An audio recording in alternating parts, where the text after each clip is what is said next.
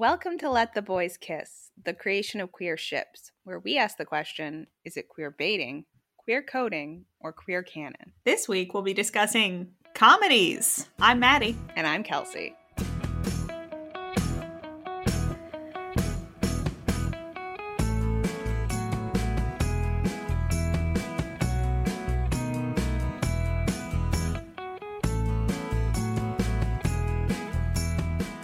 So we're back at it with another not to form episode. Another weird one. We keep saying this one is weird, but now I feel like it's just becoming our regular format.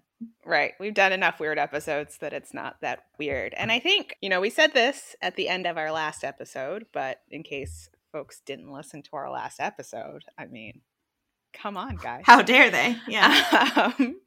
We decided to do this episode because, as we were going through our AO3 Top 100 list, as we're thinking through the ships we wanted to cover, we noticed there weren't really any comedies. And that's just interesting. Yeah. Why aren't there any comedies? It at least feels worth talking about. What's the deal with that? Especially since you and I are both fans of lots of comedies and off the top of our heads could name many potential ships out there. Right. The format that we're going to have for this episode is we're going to walk through a number of potential ships in sitcoms and other comedy shows. And films. Oh, yes, and films. And I guess at a certain level, it's a little arbitrary, right? Because we've just selected these as things that stand out to us. But what we're really looking for and we're looking at are comedies that have intimate male friendships, that have a pair of guys who seem like they would be ripe for shipping because of that intimacy that's built into the text.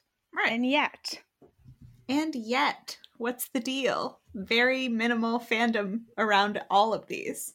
I think the plan today is we're going to run through a number of those potential ships and then just talk about theories as to why we think. So again, our grab bag episodes are kind of more speculative than our regular episodes. But I think this is going to be reminiscent of our Femme Slash episode where we're just sort of like spitballing about why it might be the case. Right, that there's less attention paid to comedies. Now, Maddie, you said it already, but are you a fan of comedy? I am indeed. Big fan of comedy. Always have been. Raised on all sorts of sitcoms, but I also am a fan of a lot of older comedy films. I think you and I have talked before about how there really aren't as many good comedy films these days. Yeah, so it's upsetting. We're not in a golden age of comedy at the moment, but it'll come back, I'm sure. At least in film. Right. Well, yeah, there's plenty of great comedic television out there. But that's just because we're in the golden age of television. So there's great television of all sorts. But yeah, I think the idea is for us to start with probably what were the ships that inspired the episode. So These are all ships that come from fairly recent comedies, either sitcoms or there is one 1 hour show that's very much a comedy, and just run through the main ships from them and why we think, they might be right to ship. And I think as we go, instead of waiting until the end, we're going to start to apply our gender swap test to everyone as we talk about them. Right. And we're going to note, how popular the fandom seems to be. So we pulled out AO3 stats for all of these shows and then the ships in particular. And then we'll get to theories. So should we dive in? Should we dive into the comedies we want to talk about? I think we should dive in. So these are, while we have sort of grouped them together, are not really in any particular order. So the first one on our list is Brooklyn Nine-Nine. Who is the ship that Nine-Nine? That jumps out to you from Brooklyn Nine-Nine? So I think this is also sort of in keeping with centering on sort of the main character. And a lot of these comedies are obviously ensembles, but Jake Peralta is our main character, and he is his very close buddy, Charles. They are so close. Right. They're very intimate friends. Charles is extremely... I'm assuming a lot of people have seen the show, but if not, we'll give brief rundowns of each of these relationships. So they're both cops, they're detectives, they're partners. Charles is a bit overly devoted to Jake. He's a little obsessed with Jake. Yeah, Jake, kind of the cool guy main character, and then Charles is basically his sidekick who's really obsessed with being his best friend. But they don't do that typical tropey thing where the cool guy one doesn't like to hang out with the more obsessed one. Right. Like they're both really into their friendship with each other. It's just that they both recognize that Charles has some boundary issues. So of the shows and ships we're going to go through, this one actually has maybe the most overall fanfic. It does seem to have the most active fandom in terms of fan fiction writing of, I think, anything we're talking about today, which I guess makes it a fun thing to start with. Yeah. So as of the time of this recording, there were 5,100 total fics, but only 44 Jake and Charles. Yeah. So there's a lot contributing to this. I mean, first that comes to my mind is that the canon ship of Jake and Amy is a very popular ship in the fandom. So that's where most of our fan fiction writing is created, is in the canon Jake and Amy ship world. But that said, 44 out of 5,100? Not a lot. For friends that are that obsessed with each other.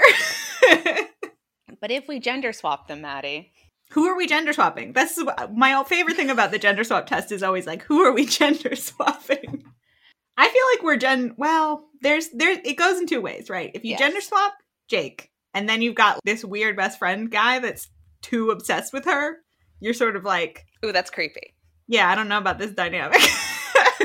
But then if you gender swap the other way, you've got this cool guy main character and then this woman who's just weirdly clingy on to him. And that dynamic isn't amazing either. This is one of those occasions where I'm like, I don't know if I want the gender swap test. Yeah, and I think even if you did gender swap them, like let's say we have Charles becomes Charlie, the lady, you would want Charlie to grow past her obsession for Jake and kind of become her own person. And I think in some ways that's actually what happens in the show and their dynamic, because Charles ends up getting married and having his son Nicolas. But there is just something, their dynamic as two guys feels kind of sweet and wholesome because it's different than how you've seen that relationship between guys before. Yes. But when it's a woman, it's kind of sad that she's so obsessed with him. And then you're like, just move on. You don't need him. Well, that's so interesting to think about, right? Because so much, one of the theories, right, of why people write /fan fiction is because it shifts those power dynamics. Yep. And the power dynamic of a male-female in this sort of relationship is not good either way. But when you have it be two male characters, you're like, okay, it's still not like great, but it's not as upsetting for sure. Yeah. Well, and that's interesting because it's like they've kind of fanficked it. Like they've taken that dynamic that you've seen before with men and women and changed it in this way that made it different and more interesting. I don't know where a gender swap test leads us, really, but no. I don't want to gender swap them. I want to keep Jake and Charles. Maybe that's what we're deciding in all of these cases. Do we want to gender swap them? The answer, no. Our next pairing, and this one I think there are probably a couple pairings that could be talked about, but there's one specific that jumps to mind, and it is also a broadcast sitcom, New Girl, where we have Nick and Schmidt. Best friends since college. Yes, Nick and Schmidt are current roommates and were college roommates. Mm-hmm. And I would say in particular, Schmidt is also in love with Nick. Yeah. But again, Nick doesn't rebuff Schmidt. No. He is occasionally seemingly, but this is the case with Jake too, kind of like overwhelmed by the amount of love that Schmidt has for him. Yes. But he also definitely loves Schmidt. They have a very close relationship and are just very fascinating, unique people. Yes. So overall, a less popular show in fandom, at least on AO3, only 750 total fics, 30 of which are Nick and Schmidt. Which feels like a better ratio, I guess. Still not a lot of action happening. No. So I guess we gender swap again, though I feel like we've run into very similar, well, slightly different dynamics here. Because unlike the Jake and Charles relationship, Nick is a real underachiever. He's kind of this like schlubby, not a lot of ambition, just sort of content to not have much happen to him in his life. Whereas Schmidt is type like A. very type A. Yeah. So that's slightly different to their relationship, even though Schmidt is the one who is overly into Nick. I feel like, though, so there's a part of Schmidt's backstory, which I don't know how well it's aged, where he was very overweight in college and then gets, very quote unquote hot. He at least gets very ripped. Yes. And so I think that's an interesting dynamic sort of either way for a male and female character that... Well, it's very reminiscent of Monica on Friends. Yeah. That's probably where they took that storyline from. So once again, they've already gender swapped it. They've gender swapped it from a male and female character to two male characters. Maybe that's going to be what we discover today. Could be. Every one of these relationships is just a gender swapped, more fun version of a male-female dynamic that you've already seen. All right, moving on to our next, another comedy. This time we find ourselves in the world of Community with Troy and Abed. Troy and Abed in the morning. You guys, it's been a real struggle to not sing that every time we see their names together. Maddie, we put them in reverse order in the outline on purpose so we wouldn't have to sing the song. Well, I knew we were going to sing the song a little. Yeah, we put them in reverse order in the outline so that we stopped singing their names every time we said them while we were outlining. That's true. So it's really interesting, too, how many of these people live together, because... You know, they were roommates. It's a trope. They were roommates. Oh my God, they were roommates. I love that vine so much.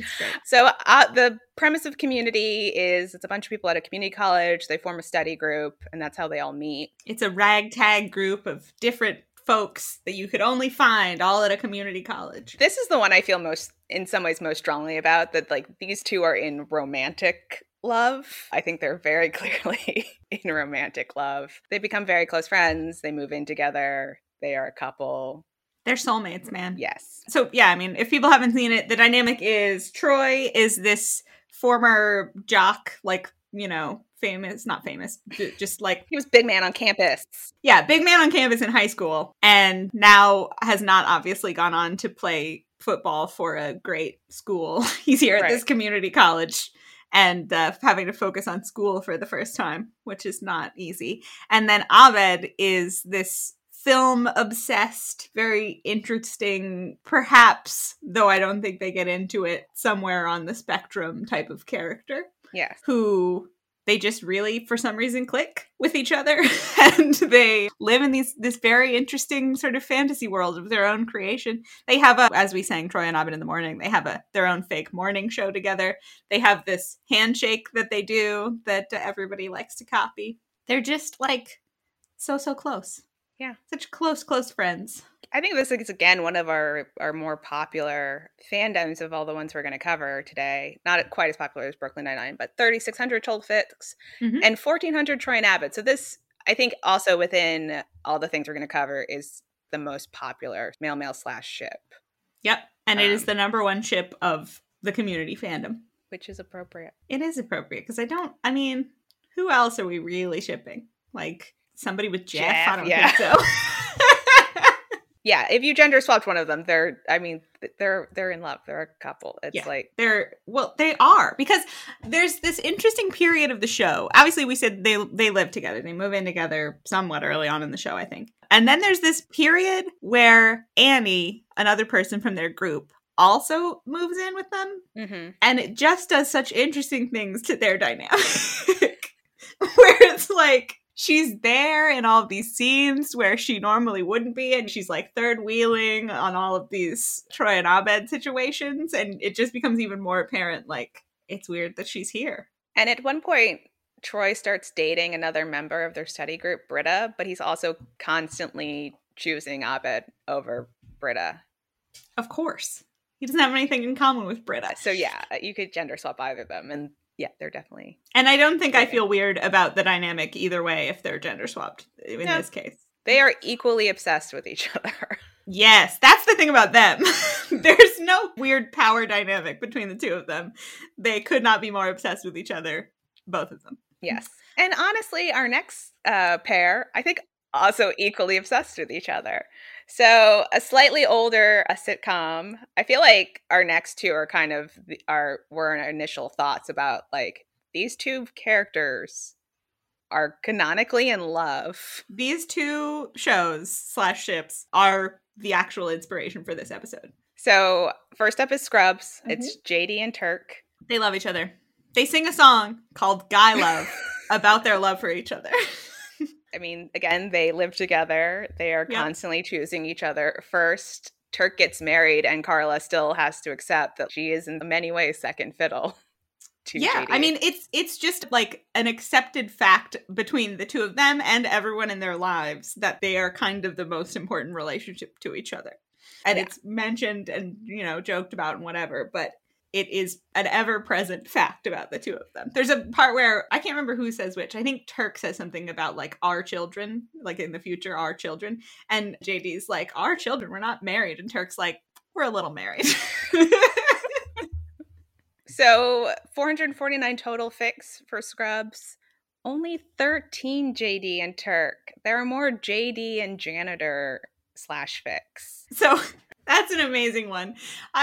People who have watched the show will understand all of these dynamics. Yeah, there are obviously not a lot. There are 15, 2 more than there are JD. It's true. But JD and janitor is interesting because they have a pretty adversarial relationship. Yes.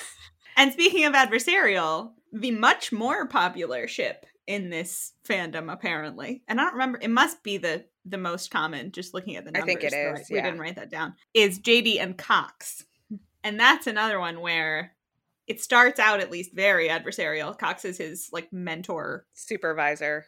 Yeah, his supervisor, but JD grabs onto him as his mentor. I guess we didn't say Scrubs is a medical sitcom. Medical show. Yeah, we didn't mention it. They are residents when they start off, so Cox is his supervising doctor. But anyway, it's one of those situations where he's always trying to win Cox over, and Cox is begrudgingly letting him a little bit closer to him over the course of the show. So, you know, I get it. Sure. Ship dynamics and all of that. That seems appealing to people who write fic, but leaving aside JD and Turk, which they're just so in love. Yeah, I don't know if we said. So 252 JD Cox out of the 449 total. And then, only 13 JD and Turk. 13! They're the main relationship of the show! And they're in love. And they're in love. And they kiss twice in the show. Yeah. It's guy love between two guys. Exactly. So that leads us to what, in my mind, is a very similar relationship. This is the one that's not a half hour, but it is clearly a comedy. It is the USA series Psych, which, if you know, you know. Everyone I know has either seen and loves this show, or I mention it and they're like, wait, is that USA show? And you're like, yeah. The ship in this case are 2 main characters, Sean and Gus. They are childhood friends in this case. Oh, wait, did we gender swap JD and Turk? Oh, no. Wait, okay. Pause on Psych. We're going back. JD and Turk. I mean, here's the thing. If you gender swap JD and Turk, they're getting married. The only reason that they have these other women in their lives is because they're straight dudes. Right. Who can't, you know, like, they love each other more than anything, but apparently not enough to be, you know, physically intimate. Sure. So they have these other women. But I feel like, in my mind, if JD and Turk are gender swapped, they're together. Yeah, there's no reason for them not to be. So yeah, Sean and Gus, I think, are kind of in the same space, but only 221 out of those 3,081 fics are Sean and Gus. I guess we should say, like, what Psych is for people who don't know. Oh, sure. The premise of Psych is that Sean is this kind of a slacker, but genius guy who has been trained from childhood by his detective father to use these skills of, you know, he has like an eidetic memory, and so he just kind of wants to do nothing with his life and work 8,500 different jobs for like 3 days at a time. and as his hobby in the beginning of the show, he'll occasionally see a murder or something on the news and solve it just because he notices stuff nobody else notices, and call in and be like, this is the person that is your murderer. You should go arrest them. So on one of these various cases, the police are suspicious because he knows so much about the crime, and they think that he must be the murderer. So to talk his way out of it, he convinces the entire police station that he is a psychic. Right. And so then the premise of the whole show is he becomes a consultant for the police as a psychic, and he has to keep pretending that he's not solving the crimes through his own, like, mental faculties. And then Gus is his, obviously, best friend who keeps getting dragged into his nonsense. He's a pharmaceutical rep and doesn't want anything to do with this, but Sean is always calling him out of work to come along on his hijink. It's just a great show. It's so funny. Seriously, if you guys haven't watched Psych, like, unrelated to any shipping or whatever, do yourself a favor and watch it. The writing and the acting are just so good, and so yeah, I just want to I came here today to just tell everyone to watch Psych. But yeah, not the most popular pairing in the fandom. The most popular pairing is Lassie, Lassiter, who's the head detective at the police department, and Sean. And once again, they have an adversarial relationship. So Lassiter is very distrustful of Sean and also just annoyed by his lackadaisical attitude. But yeah, it's like, I get it. People like enemies to lovers. I like enemies to lovers, but Sean and Gus just love each other so much. Yeah. And I think, like you said, if you gender swap one of them, like they're childhood friends, they're in love, they would get together and it would be super sweet. So those were sort of the recent comedies that came to mind. We had a couple of slightly older sitcoms that also popped to the forefront. So the first show is Boy Meets World. Not a ton of fic. And again, like, you know, we've talked before about the recency bias, so I don't know with some of these older shows that it's so surprising that there's not a ton of stuff. 543 total fics. And we actually pulled out 2 potential ships from the show. Yeah, there are 2 good ones here.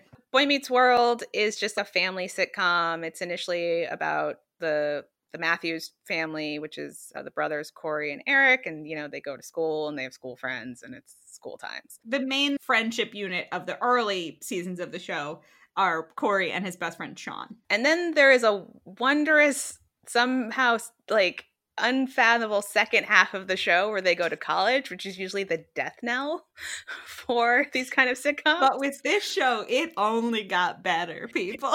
It got so much weirder and just like wackier. Yeah, like that. Well, because it starts with kids, so they all get better at acting as the time goes on, which, you know, isn't a surprise. But also, yeah, the tone really shifts. And Eric, who in the early seasons of the show, who's Corey's older brother, had been this pretty boring high school guy who's cool and goes out with a bunch of girls and thinks that his younger brother's kind of lame or whatever, like that sort of dynamic. All of a sudden in the college years becomes the strangest character you've ever seen. Yes. So first half, but sort of throughout the run of the show, is Corey and Sean, and they are childhood friends. And then the other pairing is Eric, the older brother, and Jack, who becomes his roommate in college again. A lot of roommates in college. A lot of roommates all over the place. This list is fraught with roommate situations. So there's 169 out of the 543, Corey and Sean. But I mean, right, if you gender swap Corey and Sean, that's Corey and Topanga. So exactly. Yeah, we haven't even mentioned Topanga. Corey and Topanga they date basically like from middle school and get engaged at the end of high school. But yeah, you're right. If they're gender swapped, then there wouldn't be a best friend and a girl. There would be a best friend who's a girl. Right. And it would, yeah. And then Eric and Jack. I mean, if they were gender swapped and roommates, they'd be getting up to some interesting times on that show. And then our next 90s sitcom is Friends. You may have heard of it. Yeah, this is a little known one for all of the niche sitcom viewers out there. But yeah, Friends, we have Chandler and Joey. Yet again, roommates. Huh. What are they getting up to? They are getting up to all manner of hijinks. They share birds. They have pet birds. They have these matching recliners that they both sit in and watch TV together. Mm-hmm. They're very close. They're, you know, constantly doing that 90s sitcom thing of like sharing an emotionally intimate moment and then having a like, this doesn't mean we're gay sort of, you know, thing at the end, which I think you can speak to because we found this very interesting YouTube video about Chandler specifically. But before we talk about the YouTube video, so 899 total fics, which is interesting, even though Friends is an older sitcom. It's so popular. Yeah, so popular that they had to have at least a few fic. Right. And 261 out of the 899 are Chandler / Joey, which is, again, a pretty good ratio. Yeah. But yeah, so this video, it's by Matt Baum, and it's called The Straightening of Chandler Bing. It's a very fascinating YouTube video. Definitely check it out. And it's basically about how when they were initially developing the show, they were considering making Chandler gay. And there seemed to be remnants of that, I guess, in the pilot and then in also sort of subsequent episodes. So they ended up walking that back. They said something very interesting in the video as well of like, if they'd cast a gay actor, he would have stayed gay. But because they didn't, they made him straight. Wild thing to say. Yeah. Still, that's interesting that some of that, I guess, persists in the show and potentially the characterization. Yeah, there's a lot of reference in the show to people thinking that Chandler's gay. So yeah, those are kind of our sitcoms. We can move into the world of film. Yeah. I don't know that we need to spend so much time on these. There's sort of a more modern era from like the mid 2000s into the 2010s of what I will call like romantic comedy and sort of the Judd Apatow, Will Ferrell era of comedy films. So to list a few, Superbad, that's a tiny little fandom. We found 12 total fic there. And 0 of them are about Seth and Evan, the two main characters. Basically, all of the fic going on there, side note, is just about Bill Hader. Like, there's a lot of Bill Hader / reader fic, or like, people just like Bill Hader, which, hey, I get it. Fair. Then we have I Love You Man, which is Jason Segel and Paul Rudd. Also a movie just about male friendship. Another tiny one, 4 total fic. 2 of them are about the main guys, which 50%. Not a terrible ratio. We have Wedding Crashers, which is best friend guys who spend their time going to weddings, crashing them. 3 total Wedding Crashers fic, 1 about Jeremy and John. 21 Jump Street, they're undercover narcotics officers in high school. That one has slightly more, 58 total fic, and 32 of them are about the shit between these guys, which is like big guy, little guy. Big guy, little guy, 100%. We will get into that later, but yeah, not to get into it now. Then we have Neighbors, which is, the ship is the 2 guys who live in the frat house next door, Dave Franco and Zac Efron. 29 total fic, 13 of them are about Teddy and Pete, their characters. And then, I'm really running through these quickly because there's so many. Sure. Step Brothers, Will Ferrell and John C. Reilly. 4 total fic there. 0 of them are about the guys, and it seemed that none of them had anything to do with the movie. Yeah, 0 of them are also about the movie. It seems to be like a tagging error. Yeah, exactly. Just because the phrase Step Brothers seemed to apply. So yeah, can we discuss these as a group, as an era of comedy film? Right, again, these are all falling into this idea of these are very intimate male friendships. And there's definitely some physicality to a number of them. And it just was sort of this era of like, I don't know where it stems from, obviously, but not just the idea of wanting to celebrate male friendship, but this very different type of male friendship that is almost romantic. Like, you know, leaning against typical ideas about masculinity and even heteronormativity in our relationships in a way that kind of parodied it, kind of critiqued it, kind of maybe reinforced things that it didn't mean to reinforce. Yeah. But it just became very, very popular all of a sudden to have these movies that were basically just about the internal lives and relationships of male friends. That's just a few of them. I'm sure everyone here listening can think of many, many more of this exact genre off the top of their head because they were everywhere for a while. In a similar vein and similar era, but coming to us from across the pond. Absolutely. We have the Cornetto trilogy from Edgar Wright, Simon Pegg, Nick Frost. So these 3 films, the pairing is always between Simon Pegg and Nick Frost. They're always the leads, but it's Shaun of the Dead, Hot Fuzz, and The World's End. Shaun of the Dead has 49 total fics, 6 between Ed and Sean. Hot Fuzz has 440 total fics, 281 of which are Nicholas and Danny, which is pretty good. And then The World's End has 131 total fics, and 38 are Gary and Andy.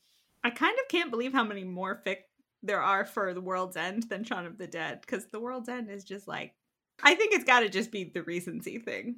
I can't imagine it's anything other than that, because Shaun of the Dead is great. But yeah, all of these films, if you haven't seen them, they are totally different stories, totally different settings, all of that. But the leads are always Simon Pegg and Nick Frost. And usually they're either start as friends or end up as friends. Like they're paired against each other in a unit. Yes. So do we need to gender swap them?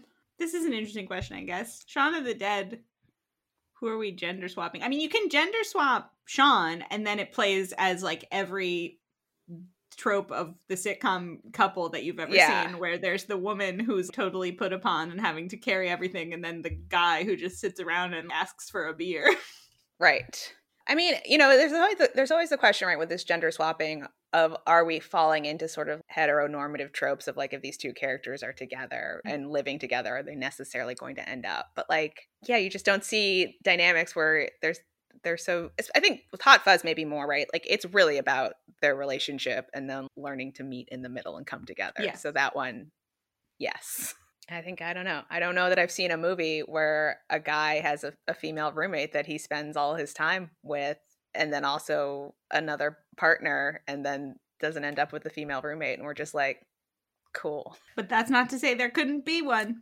I'm not saying that. So yeah, I think, yeah, maybe Hot Fuzz, they would have ended up together. Just because you're right, the structure of the film is such that it's all about making their relationship closer the whole way through. Right. And then, to enter our last phase, we're just going to take a tiny trip back through history, not too far, Nope. just into like the 80s and 90s. Because yes, that while the romantic comedy did have its golden age 10 or 15 years ago or whatever, there are roots to the phenomenon in films older than that. So we'll start, I guess, with Bill and Ted. Classic. Yay. That's a situation where there are 414 fic, which I think is pretty respectable for movies from the 80s. Although there was just a new one. There was just a new one. So yeah, 292 of the 414 fic are Bill/Ted. Next we have from Ferris Bueller's Day Off, Ferris and Cameron. This ship appeals to me greatly. Sure, yeah. I love Ferris Bueller's Day Off, and they have such a funny dynamic, the two of them. If you haven't seen it, it's just about three high school friends, a guy and his girlfriend and his best friend, who all skip school one day because they just don't feel like going in, where Ferris doesn't. Ferris is this beloved figure, happy-go-lucky sort of character where everything just goes his way. He's living the life of Riley, or whatever that phrase is. But then his best friend Cameron is total pessimist. And then Ferris drags him out on this adventure. And so you are sort of left, when you start to look back at, who are ships we should be shipping from film history, with the question of, why does Cameron always go along with everything that Ferris makes him do? If he's in love with him, it makes sense. It makes total sense. But yeah, 150 total fics, 44 Ferris Cameron. A not insignificant amount. And we also found a fair amount of Ferris/Cameron/Sloane, who is Ferris's girlfriend. And we weren't sure how to feel about that. Because... Yeah, I immediately bummed myself out thinking about that. My initial thought was, oh, that's nice. But then my brain was like, I don't think Cameron wants that. Cameron actually interested in this threesome with Sloane? Or is he just taking what he can get from Ferris? What it seems like. That's sad. Let's not linger on that. Now, again, if Cameron is a girl and she's clearly in love with Ferris, but then Ferris has Sloane, that's a sad situation. That's really sad. And I could see it happening, but also I could see it, him ending up with Cameron. Yeah. I mean, it's a classic Hughes love triangle. He would start the movie with this girlfriend, Sloane, and then by the end realize that he's supposed to be with his best friend, obviously. Yeah. And then we move on to Clerks and Clerks 2, though we really could be discussing many of the Kevin Smith averse. Yeah. Because the first one that came to our mind was Jay and Silent Bob. Those are some good best friends. Yeah. They only ever seemingly want to spend time with each other. They're always together. And they don't have a lot of interest in having any sort of relationship or interaction with people that are not each other. So obviously you don't get a ton of insight into their relationship because one of them is silent. Too true. But 56 total Jay and Silent Bob that we could find on AO3 tagged as like whatever movie, because they're in basically all of his movies. Mm-hmm. And then specific to Clerks, we have the main best friends from those movies, Dante and Randall. And they do have a very interesting relationship where like Randall is the chill one and Dante is always worrying about shit. And he seemingly is trying to push Randall away all the time, but clearly something keeps them together through the years because they're still best friends in Clerks 2, which is decades later. Yeah. And for them, we have only 24 total Clerks fic, 12 Clerks 2, so 36 total for all of Clerks, and then there are 13 total Dante Randall fic. Yes. 10 from Clerks, 3 from Clerks 2. I think I'm reading all of our notations correctly. That is correct. What was the final thing that came to mind, Maddie? This is all you because I haven't seen this movie. This is all me. You haven't seen it, but anyone who has will know that it fits right in. The final thing that came to mind just from this slightly older film genre is Swingers, a classic bromance. It's Vince Vaughn and Jon Favreau, and the entire premise is Jon Favreau is sort of like kind of in a mood because he has broken up with his last girlfriend. Things aren't going well for him in his career the way he wants them to be. And then he has Vince Vaughn, this best friend, who wants to give him a good night so he'll feel, better about himself. They're close friends. They struggle a little bit to be emotionally intimate. Like, there's an element of that where he's really trying to support his friend in an hour of need. Mm-hmm. And we haven't quite reached the like Apatow era where they could sit down and talk about their feelings with each other. So there's just all of these layers of what will make him feel better is if I like take him out and get him drunk and help him hit on a woman. Right. When really that's not that helpful for him. But that's another one about male friendship. It's a cute one. And there's no swingers fic on AO3. There is zero fic at all for swingers. That was a real bummer for me. You could dominate the swingers fic scene, Maddie. That's true. I should start writing fic and it will be swingers. Because there's got to be a market. Yeah. And I will monopolize it. So that's a lot. That is a lot that we just went through. The smorgasbord of potential couples that people could be shipping and are seemingly not to a very large degree. Obviously, some of these a bit more popular than others. Some of them take up more space within the total fic community. But I think overall, still, right, none of these, in some cases, very popular current sitcoms seem to have a large transformative fandom around them, at least in terms of fic writing. So independent from the shipping and slash elements, it's also interesting to me that doesn't seem to come along as much with comedies. So what are some ideas that either we had or we discovered in our research to potentially explain why comedy isn't creating a bunch of transformative fandom? So sort of our first theory is there's like something about the structure of comedy that just doesn't lend itself to an active transformative fandom. There are a lot of things that could contribute to this. There's sort of the idea of like comic distance. My understanding of comic distance is, and we can post an article I was reading about this, is you need to be separate from the characters in order to laugh at them. So if you are truly empathizing with the characters, you will not find their situations funny because it's just like too horrifying. And obviously people have different thresholds for that. Sure. Some people really struggle with super cringe comedy. Yeah, that's my understanding of sort of the concept of comic distance, if that's a term people aren't familiar with. Which could inhibit you from wanting to spend time either, I guess, writing or reading about their internal lives. Yeah. We also have the idea that comedy is more about the performer than the character, really. If I'm watching a Will Ferrell comedy, right, I'm not creating in my mind this full new character that he's portraying. You're sort of always thinking about him as being Will Ferrell.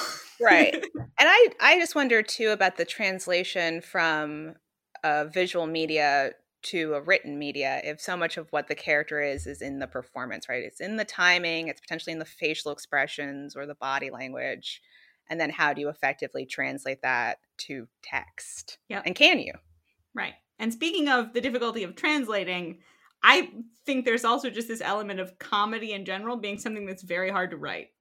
Yeah. It's, hard for like a novice person to be good at writing comedy. And it's hard for me to imagine that if you're watching a comedy and wanting to write fic of it, that you would not want it to be funny, right? These are funny characters who say and do funny things. And if you write this fic about them where nothing funny happens, are they really the same characters? I don't, Yeah. So yeah, that kind of lent itself to another thought we had about if a character has to be funny within the fic in order for them to be that character, it kind of limits the genre of fan fiction that you're potentially able to really write about those characters. Like, what is Jake Peralta like in a angst comfort fic? Yeah. That's not funny. Yeah, it would have to be funny. Like, I can imagine a hurt comfort scenario for Jake Peralta, but I can't imagine one that's not funny. Yes. That's one theory. One theory, structure of comedy. Another theory, which I think will resonate with people perhaps, are the guys of comedy just not hot enough? Yeah. So what does that mean? We know that, right, one of the theories, at least of slash fan fiction, is it's just about two hot guys being hot together. And I think we certainly see this in the ships that we've covered to a greater or lesser extents. But yeah, I think the way I phrased the question to you was like, on average, are comedy actors less hot? And like, we have no way of. You'd be surprised how difficult it is to research that particular question. You can't plug into Google, on average, are comedy actors less hot? And Google spits out like, yes, on average, comedy actors are 35% less hot. And you go, oh, wow, thanks, Google. Thanks, Google. What we can quantify more easily and is kind of related to this, though not exactly. Well, hold on. Before we get into this next part, some of them are certainly less ripped. Like, oh, sure. Not across the board. That's quantifiable. Yes. There seem to be less crunches involved in the workouts of many of these actors. Right. There's some exceptions, but often it's only one of the pair. Like, Donald Glover's pretty ripped. Although I don't know how ripped he was when he did Community. I feel like he's gotten more ripped in recent years. Who's to say? But yeah, usually both characters are not. It's not an MCU movie. No, definitely not. Though there are the occasional crossovers from the MCU into the comedy world. Paul Rudd, anybody? Yeah, but he's less ripped in this comedy movies. Yep. He got real ripped for those MCU movies. That was a shocking Paul Rudd. When he has his shirt off and you're like, wow, look at those abs, Paul Rudd. Nice. I feel like that proves it. Comedians have to get ripped to go do non-comedy movies. Kumail Nanjiani. Kumail Nanjiani, exactly. Oh, but also Chris Pratt, right? Schlubbing in his comedy role. He was not ripped on Parks and Rec. I think we're developing a theory. Uh-huh. Okay, yes, but more quantifiable than how hot on average are these actors.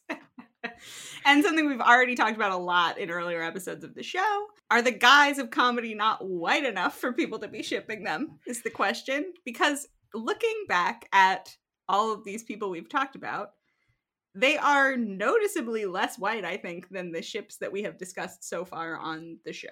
Yeah, we have a number of mixed race pairings or non-white pairings, whereas I think the only non-white pairing we've covered has been Finn Poe.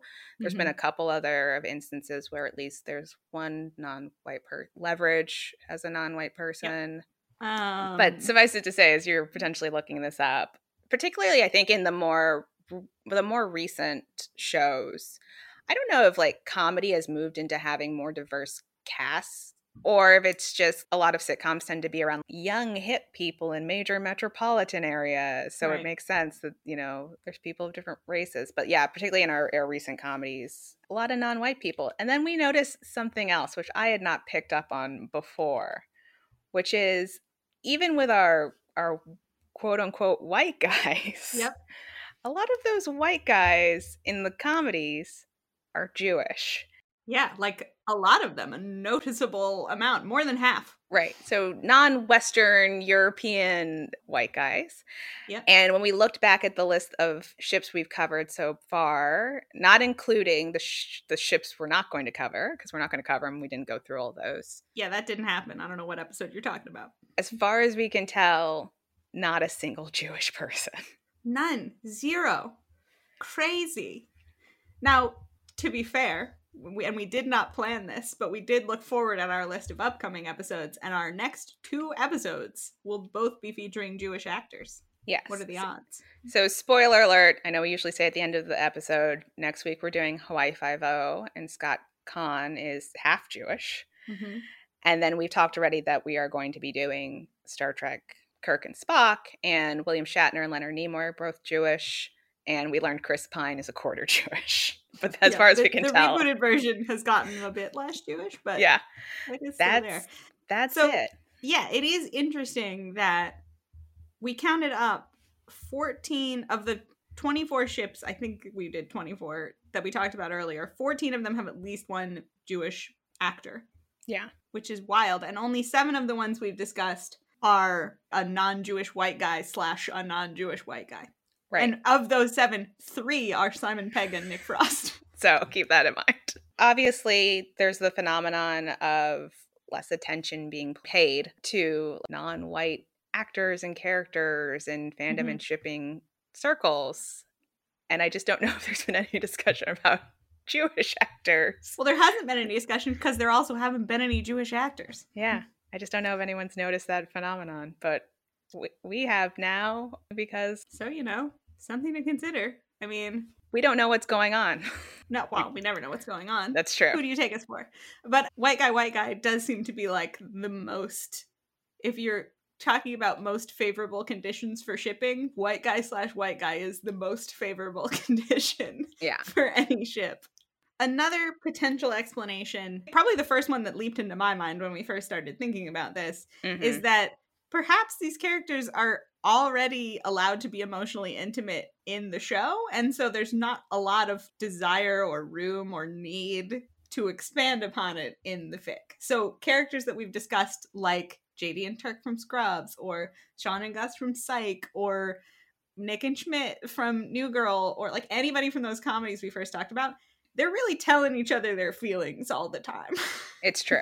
There's not a lot left unsaid in those relationships. And yes, a lot of it is played for comedy because they're comedies. But in my mind, it's sort of the only, like the last step would be to just write them sleeping with each other, I guess. But that's really all there is to do.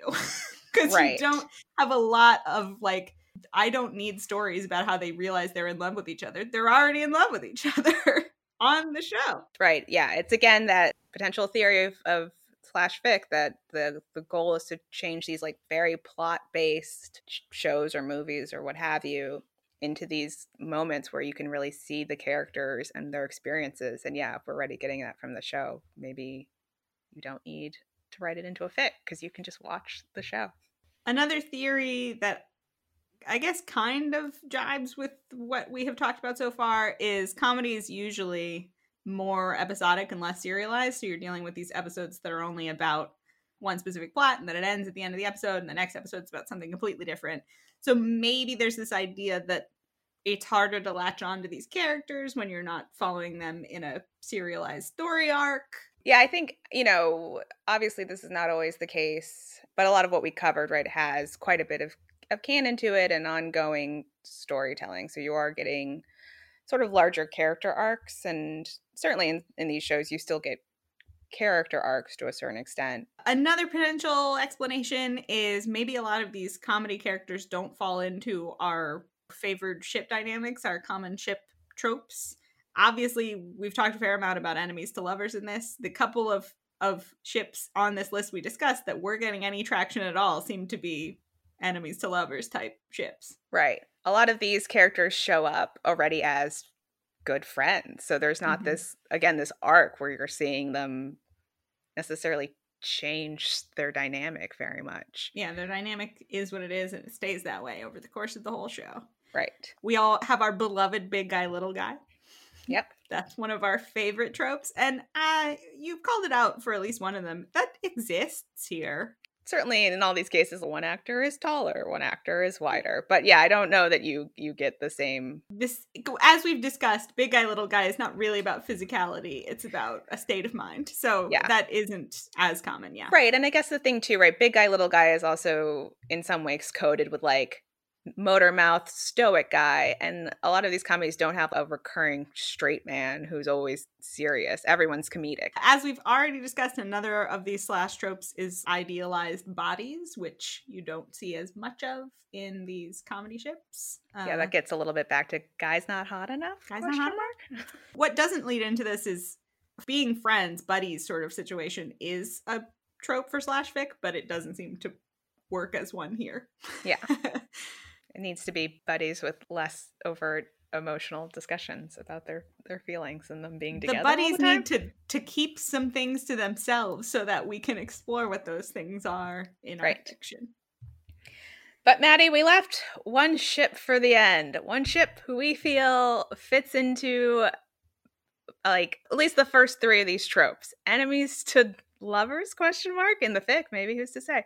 Big guy, little guy, and idealized bodies. I don't know why we came across this. I think we were reading a list of like bromances and Phil. I don't know. What is it, Kelsey? Tell me. It is Kuzco and Kronk from the Disney classic Emperor's New Groove. It's such a classic, and it is probably the funniest to Disney movie out there. Kuzco is our main character. He is the emperor of the title. And he, through a bunch of hijinks, gets turned into a llama. Yeah. And so this guy, Pacha, who's a villager, is on this journey with him to get back to the palace so that he can be unlamified. And so that his former assistant, Yzma, doesn't take over. Right. That she's the one who's turned him into a llama to get him off the throne so she can seize the throne. Kronk is her right-hand man, Muscle, who is a little bit dumb, but he's a himbo. He's a himbo, absolutely. But a lovely boy. How he ended up working for Yzma, I'll never know. He has such a good heart. But the two of them definitely have big guy, little guy going on. Enemies to lovers going on. And, I mean, idealized bodies. If you've seen the animation for Kronk. Yeah, he's huge. So muscular and tall. So I love that ship. In the AO3 world, there are 158 total fic for Emperor's New Groove. 9 of them are Kuzco Kronk. 10 of them are Kuzco Pacha, which, I mean, I guess makes sense because the two of them are together for the length of the film. And I think that was actually the pairing that was in the original list we read, but Pacha's happily married with kids, and it's like, let's not do that when Kronk's right there. He has such a great relationship with his wife, and there's no way I'm breaking them up so that he can be with Kuzco. Yeah. When Kuzco could so easily be with Kronk. But what delighted me was this other ship we didn't even know to be interested in shipping that emerged in the fic, which is Kronk's Shoulder Angel / Kronk's Shoulder Devil. Yeah. So Kronk has a recurring thing where he talks about his literal shoulder angel and shoulder devil, and they have a real bantery relationship themselves. They really do. I mean, such chemistry. They're both versions of, like, little tiny versions of Kronk, but one of them is like, dressed like an angel and one like a devil. But the other thing that's really interesting to me about this ship, thinking about it, is I think you can think about both Kuzco and Kronk as being queer-coded characters, because Kuzco is very flamboyant little guy, and then Kronk is this very sweet, yes, big guy, but he loves to cook, he talks to animals. He makes spinach puffs. They're just so great. I love everyone in that movie. It's a great movie. Everyone should watch it. So we had a bit of back and forth about, like, should we read a fan fiction this week? Obviously, in the FemSlash episode, we just asked folks to, like, send us things we liked. But I think we did want to get a sense of, like, how fan fiction was operating around these comedic ships. So we each chose one of these properties to look into the fic of. And I think we're going to talk about it a little bit. We don't know which... It's a surprise. Fandom the other one chose, but Maddie, do you want to go first? Oh, sure. So I read a bunch of things because I just wanted to get, like, a little sampler platter of the different ships and see what was going on in the various places. And, I mean, unsurprisingly, some was good, some was bad. It is what it is. It's kind of a grab bag out there. And I did find myself wanting the comedic voices of the show, which were not always captured. So the reason that I am bringing to you the fic that I am bringing to you is I feel like it has done a good job capturing the voices of the show, and also it's just, like, so in character and in tone for the show that I feel like it could have happened in the episode. And it is actually not really a fix-it fic, but like a little continuation on an episode of the show. So I am coming to you with a fic about Nick and Schmidt from New Girl. Okay. And it is an episode tag of episode 218, Tinfinity, the episode about them celebrating their 10-year anniversary, which is the tin anniversary of their friendship. So it's just the end of the night after their party. Jess and Winston have left, and the two of them are just sitting in the hot air balloon that doesn't work that Nick has rented for them, reminiscing about their friendship. But then it introduces this idea that Schmidt, for apparently years of their friendship, keeps trying to kiss Nick as, like, an expression of his affection for him, but Nick doesn't like it because he's Nick and, like, doesn't care about physical affection. So Schmidt's voice is just great in this. He's trying to badger him into letting him kiss him so that he can tell him how much he appreciates him. And he goes on this rant about, like, I'm a physical person, Nick. I exist in my body. I have to use it to express myself or whatever. So he basically badgers Nick into kissing him once. He's like, okay, fine. And so he kisses him, he gives him this light peck, and it's not going to work. And then Schmidt, of course, is like, what is this, the 4th grade? Kiss me like a man! And so they're both drunk. They end up making out a little bit more than they anticipated. And then they sort of just leave and decide they're not going to talk about it anymore, you know? It sort of ends with them just walking home and being like, we're not going to talk about that, but nobody else understands our friendship. It is what it is, which felt very of the two of them. Schmidt is so strange, and no one has a friendship like the two of them. But what I liked about it was just Schmidt in particular sounded like Schmidt of the show. Like, I could hear Max Greenfield saying every line of Schmidt's from it. So that was a fun time. It is a fic, I guess I didn't even say, called Anniversary by, I'm going to say Desdemona, like Desdemona without an A. But it could be Desdemon or Desdemons, and they're French. I don't know. But we will post this fic so everybody can find it anyway. So I enjoyed that. That was a good time. What did you read? So I decided to dive into the Scrubs fic because it was so sort of minimal. So I read all 7 JD/Turk alone. It's a thriving fandom. Honestly. And they were all very short. So the shortest one was 100 words. That is a microfic. Pretty short. The longest one, My Giant Dong, was 6,071 words.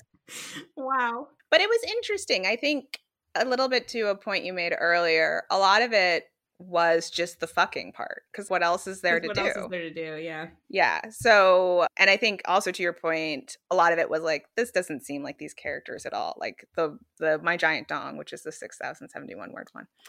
Which of them has the giant dong? JD, it's a subversion of your expectations. I did have to know. But like JD's very confident, and he's the, like, it's told from Turk's perspective, which is interesting because I think that was the only one that was told from Turk's perspective.